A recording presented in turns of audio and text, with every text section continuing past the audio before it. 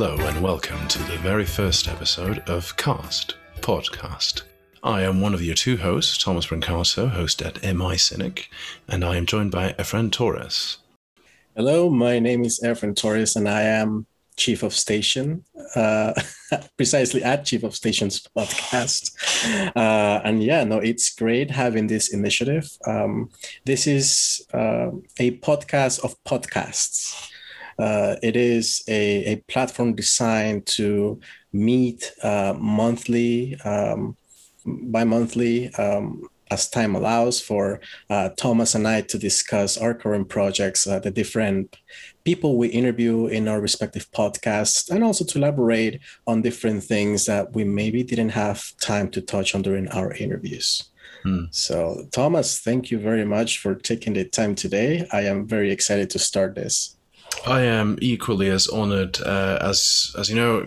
I met Efren not very long ago, thinking I was the only one doing a podcast dedicated towards the world of private intelligence, and lo and behold, Efren had already an amazing series up and running, and I was immediately impressed and admiring your work, certainly, and out of that bloomed a friendship, I'd like to think.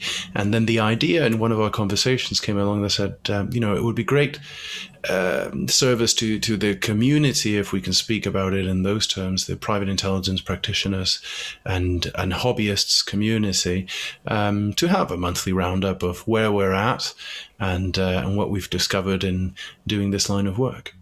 Yeah, no, it was definitely interesting having somebody aside from the traditional Chinese and Iranian citizens trying to reach out to me, somebody who I did not know anything about, just calling himself MI Cynic, and it was just a podcast page. And then I dug a little deeper, and then I found Thomas's LinkedIn profile. I just spoke directly to him. So we both have podcasts. Yours is about to be launched officially. Yeah. Right? Yeah, it's in the works. It's barely a month into the making of this podcast. It's been an idea that I've had for a long time, but it's soon to launch. I'm hoping by next week the first episode will be up. What is it about? Maybe you want to give an overview to those my network, my audience listening to it that may be interested in also going to your podcast. Yeah, well, I think there's a lot of commonality between what we do. Mine, formally is dedicated towards the study and in an interview format of, as I said, the world of private intelligence, and not so much close intelligence, private intelligence, international relations, a bit of politics. I think the guiding principle that I had was, I love this topic. I'm passionate about it. I did my master's in it. I've worked in private intelligence. I'm working in private intelligence. And there aren't many resources out there yet because it's such a new field. And I thought some great conversation could happen because as a discipline, I think private, when we're talking about intelligence, whether it's private or not private, close intelligence, or human intelligence, signals, whatever kind of intelligence, it's inevitably has so many auxiliary subjects. You talk about politics, history, society, ethics.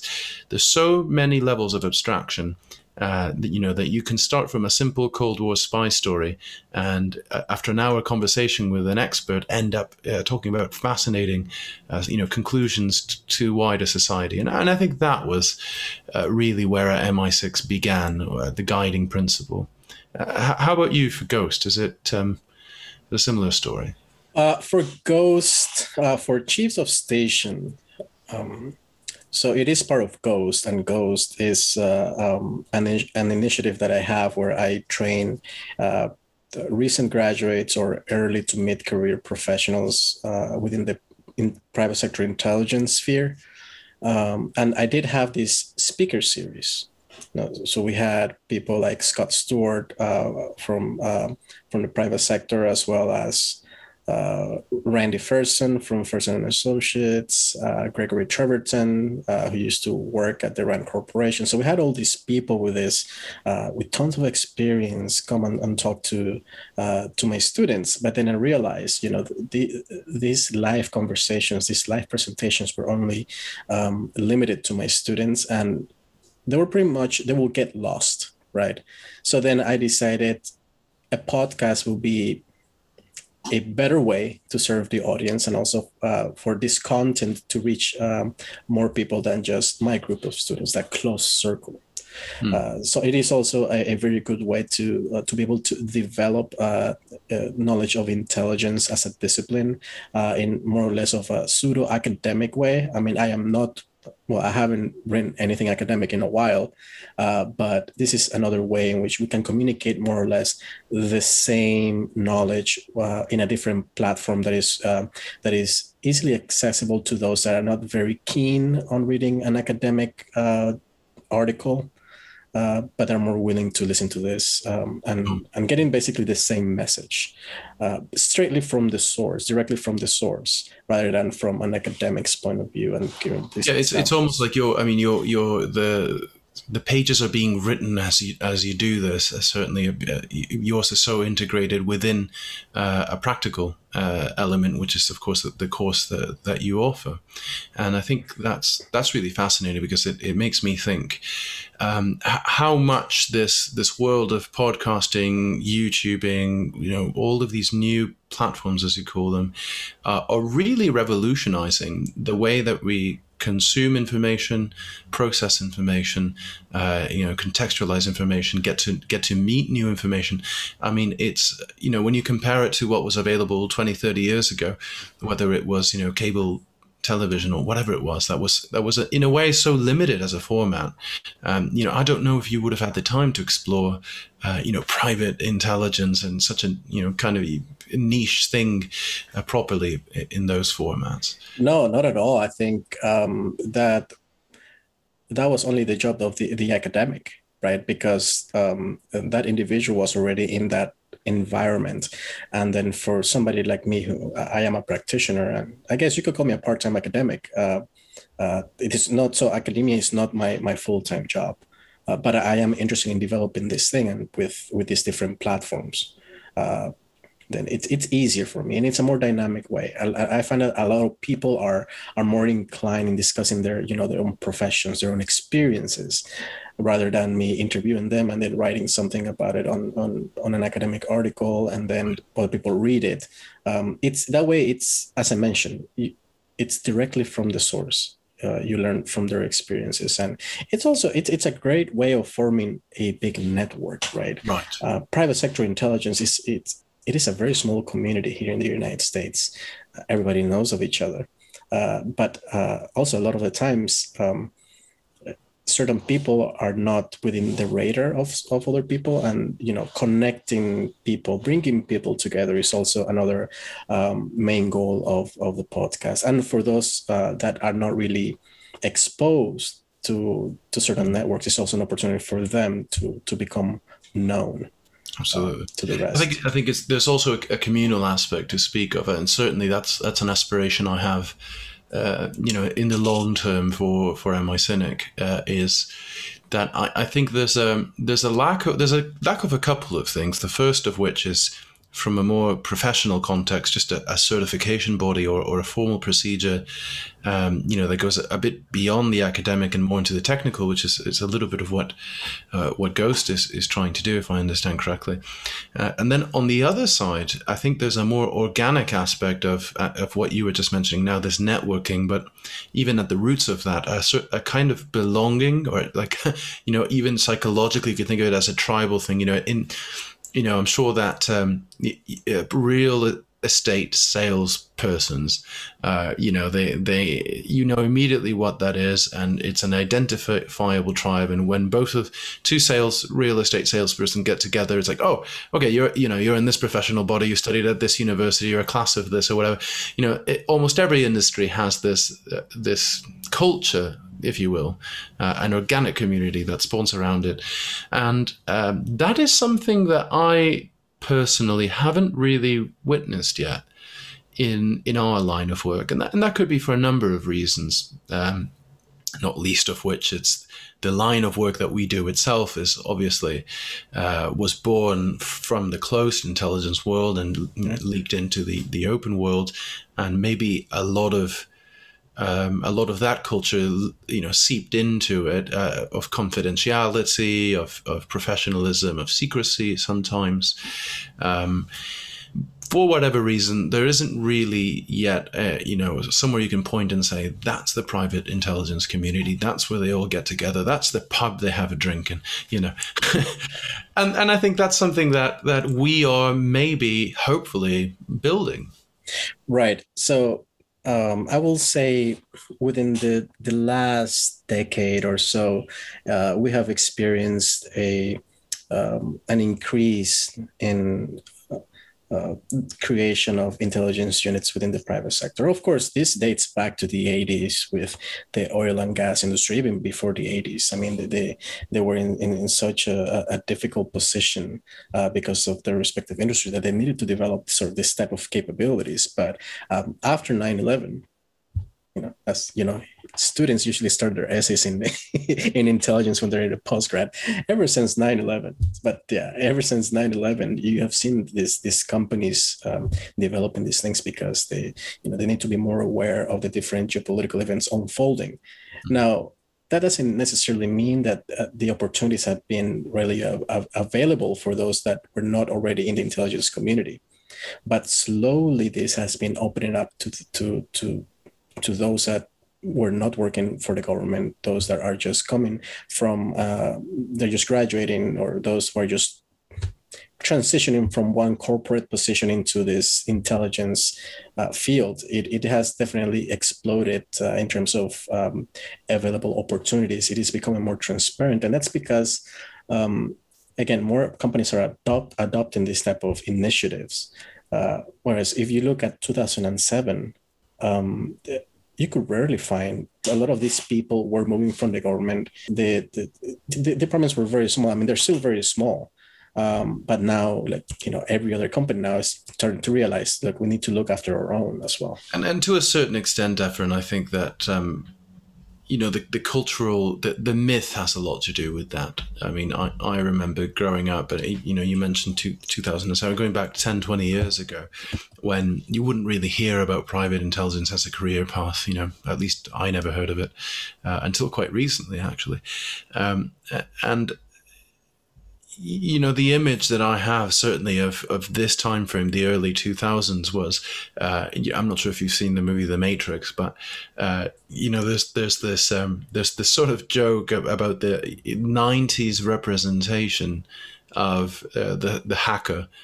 Mm-hmm. And if you go to some websites, it's kind of like a bit of a meme, an internet meme, that you have this particular glasses, and there's the binary ones and zeros on the screen, and within 3 seconds they've hacked into a bank, and the plot of the film is resolved, and it's funny because of how silly it is, right? Because that was never really a representative of the world of intelligence or espionage or hacking or any of the like. But I do think there's that, as along with, of course, James Bond, or I'm not the CIA equivalent is what's it called, the Bourne trilogy.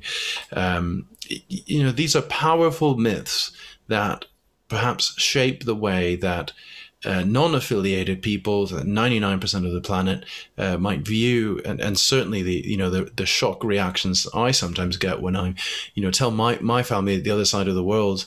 I have family in South America. I work in private intelligence, and immediately, you're James Bond or something. Absolutely.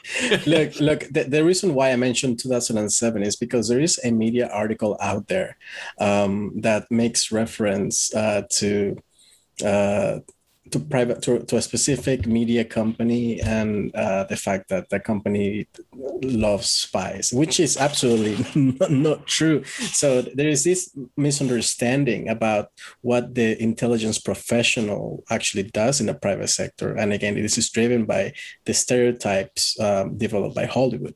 As you mentioned, the Bourne trilogy, James Bond, Mission Impossible, you name it, Salt, all these different movies. And it's quite unrealistic. So my mission also as an academic that focuses on private sector intelligence is to demystify this profession, because number one, we're not working on business intelligence. We're not doing competitive intelligence.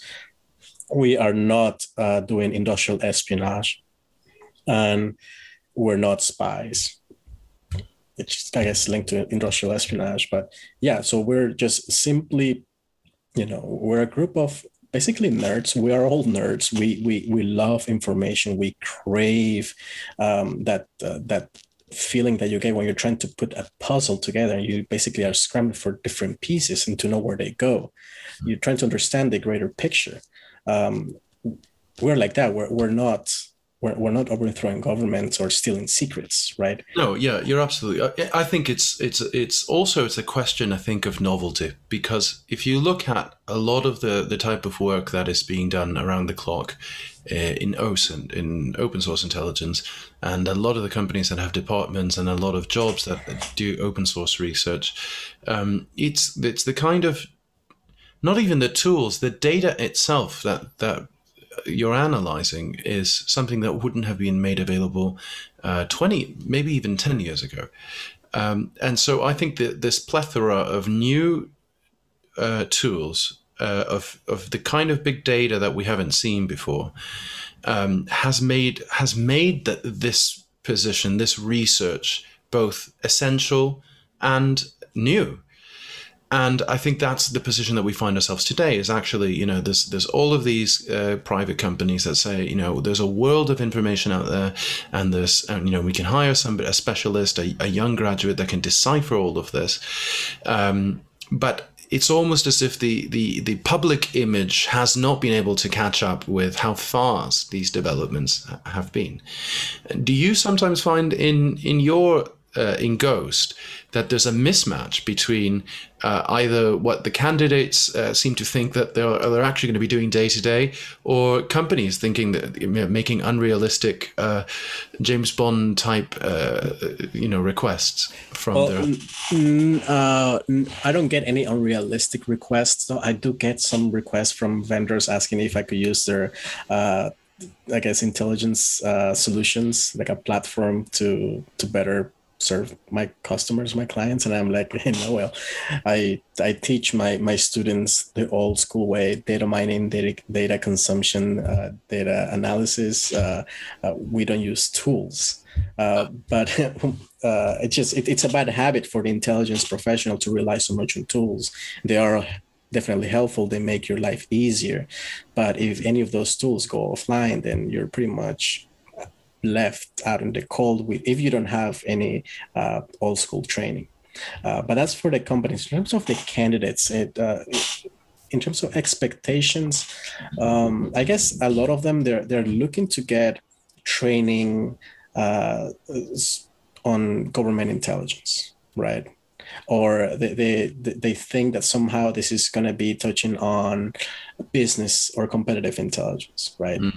And some of them actually don't understand that threat intelligence, protective intelligence, security intelligence, however you may want to call it, it's a real service within the company. I mean, you're out there monitoring geopolitical developments around the world. You're out there monitoring regions. You're reporting on organized crime activity, let's say in Latin America, or social unrest. You're keeping a track on anarchists.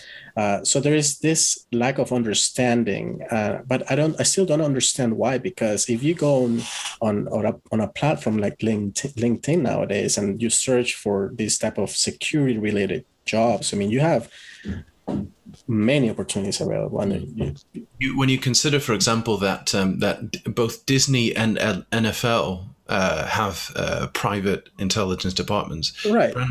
When you realize, it makes sense when you realize that it's the global size of these companies and the global operation of these companies, security and threats actually start to make sense. Mm-hmm. Correct. And, all major companies, one way or another, they have, their own security departments, and they're developing these things. I mean, something that you need nowadays, right? And of course, you will always have people within leadership positions. There are former governments, because they have the network, they have the understanding. But yeah, you have new and young blood coming into the professional world that previously they have zero experience with the government, right? And it's a new generation of analysts. Some of them there are very savvy when it comes to technology, online platforms. They know how to get intelligence or information, and then may not necessarily know how to turn that into intelligence. But there is a lot of valuable talent that is being lost because, again, these people don't understand or are not aware that private sector intelligence within this definition, I guess, or this classification of similar to that being to the government exists. So that's something that I really struggle with some of the students that don't have that knowledge, that they don't really understand, or they don't know what to expect. Would you say there's almost a divide between the academic knowledge and the technical application? I wouldn't say too much on the academic knowledge because the literature on private sector intelligence has not really been developed, not like intelligence studies. But I mean, you have people who are doing wonderful work like Maria Robson, who I always work with when we attend the International Studies Association conference under the intelligence section. She's doing wonderful work on private sector. And you also have, I guess you have me. I've written one or two pieces on that, but the literature is just not there. So in terms of training, we go very conceptual, but very, very hands-on as well. It's all applicable, all applied intelligence, how to do risk assessment, threat assessments, travel security assessments, strategic intelligence, tactical intelligence, investigations, and the list continues. But yeah, it's not. This portion of intelligence has not really been explored by academia. Interesting. So I think it almost seems like on the one hand, we have the problem of fresh young talent coming out of postgraduate studies, armed with knowledge of intelligence, but but there being perhaps a mismatch between what they can do and what companies think they can do. And then on the other hand, the profession itself is still quite minimal, marginal, and not as widespread as it should be, because there's so many benefits to not only to large companies, but I'd like to say as well, throwing in an additional curveball here is, can we talk about the private intelligence profession within smaller and medium businesses? And how long will it take to catch up in that front? No, it's already been developed, right? But obviously, intelligence units in the private sector sometimes are seen as cost centers. So obviously, unlike the marketing department or the sales department, the security department does not generate any revenue. And it's a bit of a catch-22 because how do you prove your worth if, nothing happens, right? Does that mean that you're doing a good job, or does that mean that actually nothing is happening and that you're just getting a paycheck for showing up? It's kind of difficult because for budgetary reasons, sometimes when a company is in a bad shape, the first thing that they do is cut security, right? If they see, well, nothing has happened to us, it's really easy for us to do away with it. It is really expensive for a company to establish their own in-house intelligence unit. So the next best thing is to have a contract with one of those companies out there. I'm not going to mention any names, but that they offer embedded services. So you have an embedded analyst, a contractor basically working for your company, but you don't have to pay the same money as if it was in-house. It's a cheaper solution.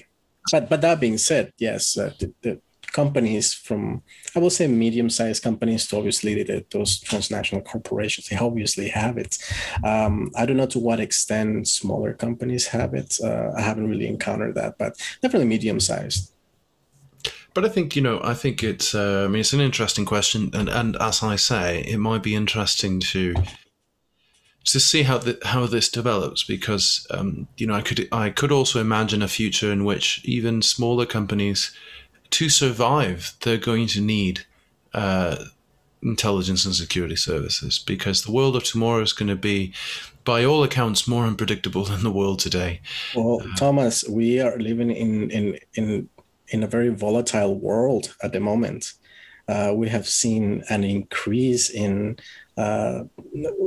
violent related incidents here within the United States over the past few years. And it's not getting any better. So let's say that you're in an intelligence unit, you're working for a company, it's a medium-sized company. You want to make sure that if there is an active shooter situation, that the leadership is aware of it. And then you also, if you have property, you have a facility, you have people working nearby, that they're also alerted in order to keep them safe, right? This is not something that was so much of an issue back in the 90s. I mean, it was not, unfortunately, it didn't happen as often as it happens now. I mean, you heard about that guy that was shooting people at a FedEx location, or here in New Jersey at a ShopRite, or I believe it was Long Island, I don't remember. So you have this type of incidents that are happening here within the United States, right? But also in places like Mexico. I recall watching this video a few years back.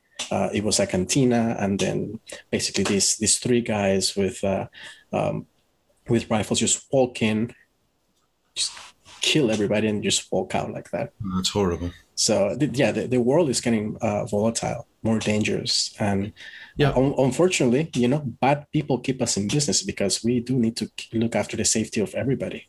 And that's the key. I think it keeps us in business, working in the private field. And I think one of the takeaways that we can discuss here is that the world of now and what's going to continue into the future is the world upon which we see many national governments are unable to properly meet this crisis.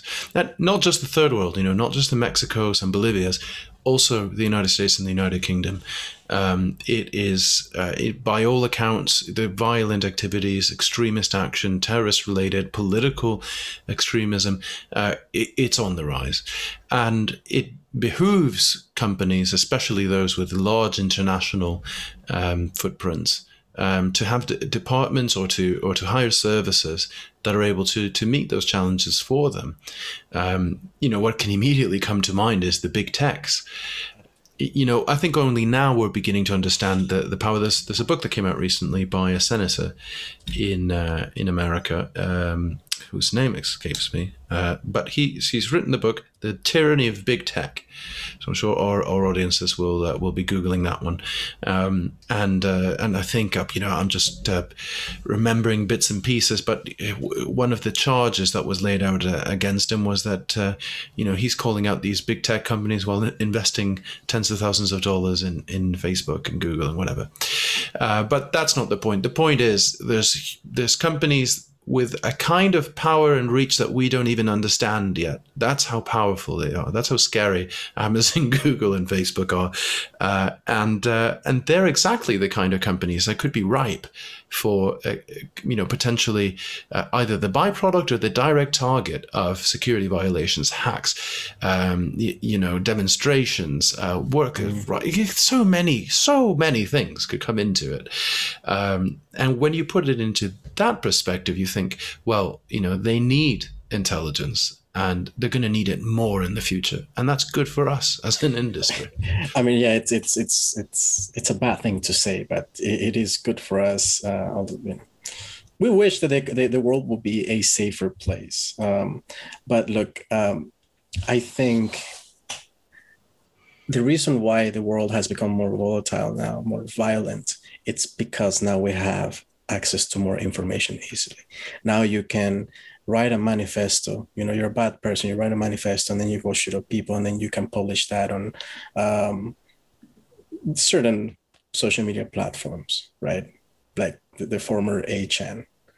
And then that message is been replicated or replicated. It has an audience now, whereas before, when you didn't have this, that message was taboo, and it was very hard to access it unless you were within the immediate circle of that individual, the perpetrator. So information, social media in specific, is both a blessing and a curse. It's a blessing because it allows all of us to be connected, like this, for example. It is a curse because the level of misinformation, disinformation, and also information with bad intentions, information designed to harm people, information designed to target certain racial groups. It's so easy to share. And that is what, in my opinion, that is one of the key contributing facts why we're living in a more dangerous world. And just this overflow, this overwhelming amount of information now, it's also what is making intelligence analysts in the private sector their work a lot more difficult.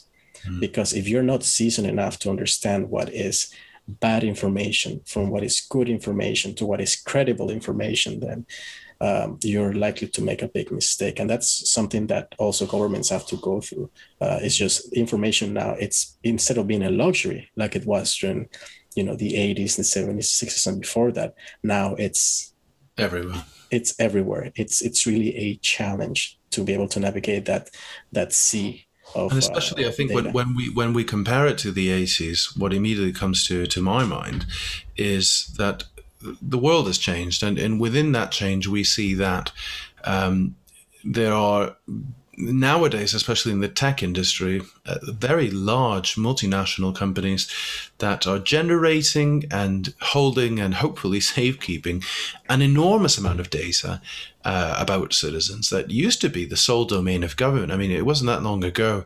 the government was really the only actor who could confidently know information about its citizens. And even that was imperfect because, we didn't have the internet and so many other things. Nowadays, you have huge massive companies like Apple, Facebook, Google, you name it, that have an inordinate amount of data about people. And they're the ones that keep it. The law and regulations have not kept up with the developments. And so it's almost like you could think of it as saying, well, the private intelligence officials are actually doing the same are on the same mission, if you will, as what used to be just the state agencies. Because you could also maybe come to the justification that actually all intelligence practitioners, whether it's private or whether it's state, are protecting data and protecting people by their extension. No, that's accurate. I mean, if you work, every company has their own data protection. I mean, that is the norm, right? Their own data protection officer within maybe compliance departments or what have you. So yes, I mean, that is, you need to protect the data, the personal identifiable information, the PIIs of different people, whether it's in-house within the company or people that are just somehow affiliated or doing business with another company. That's one of the core components of just running a business.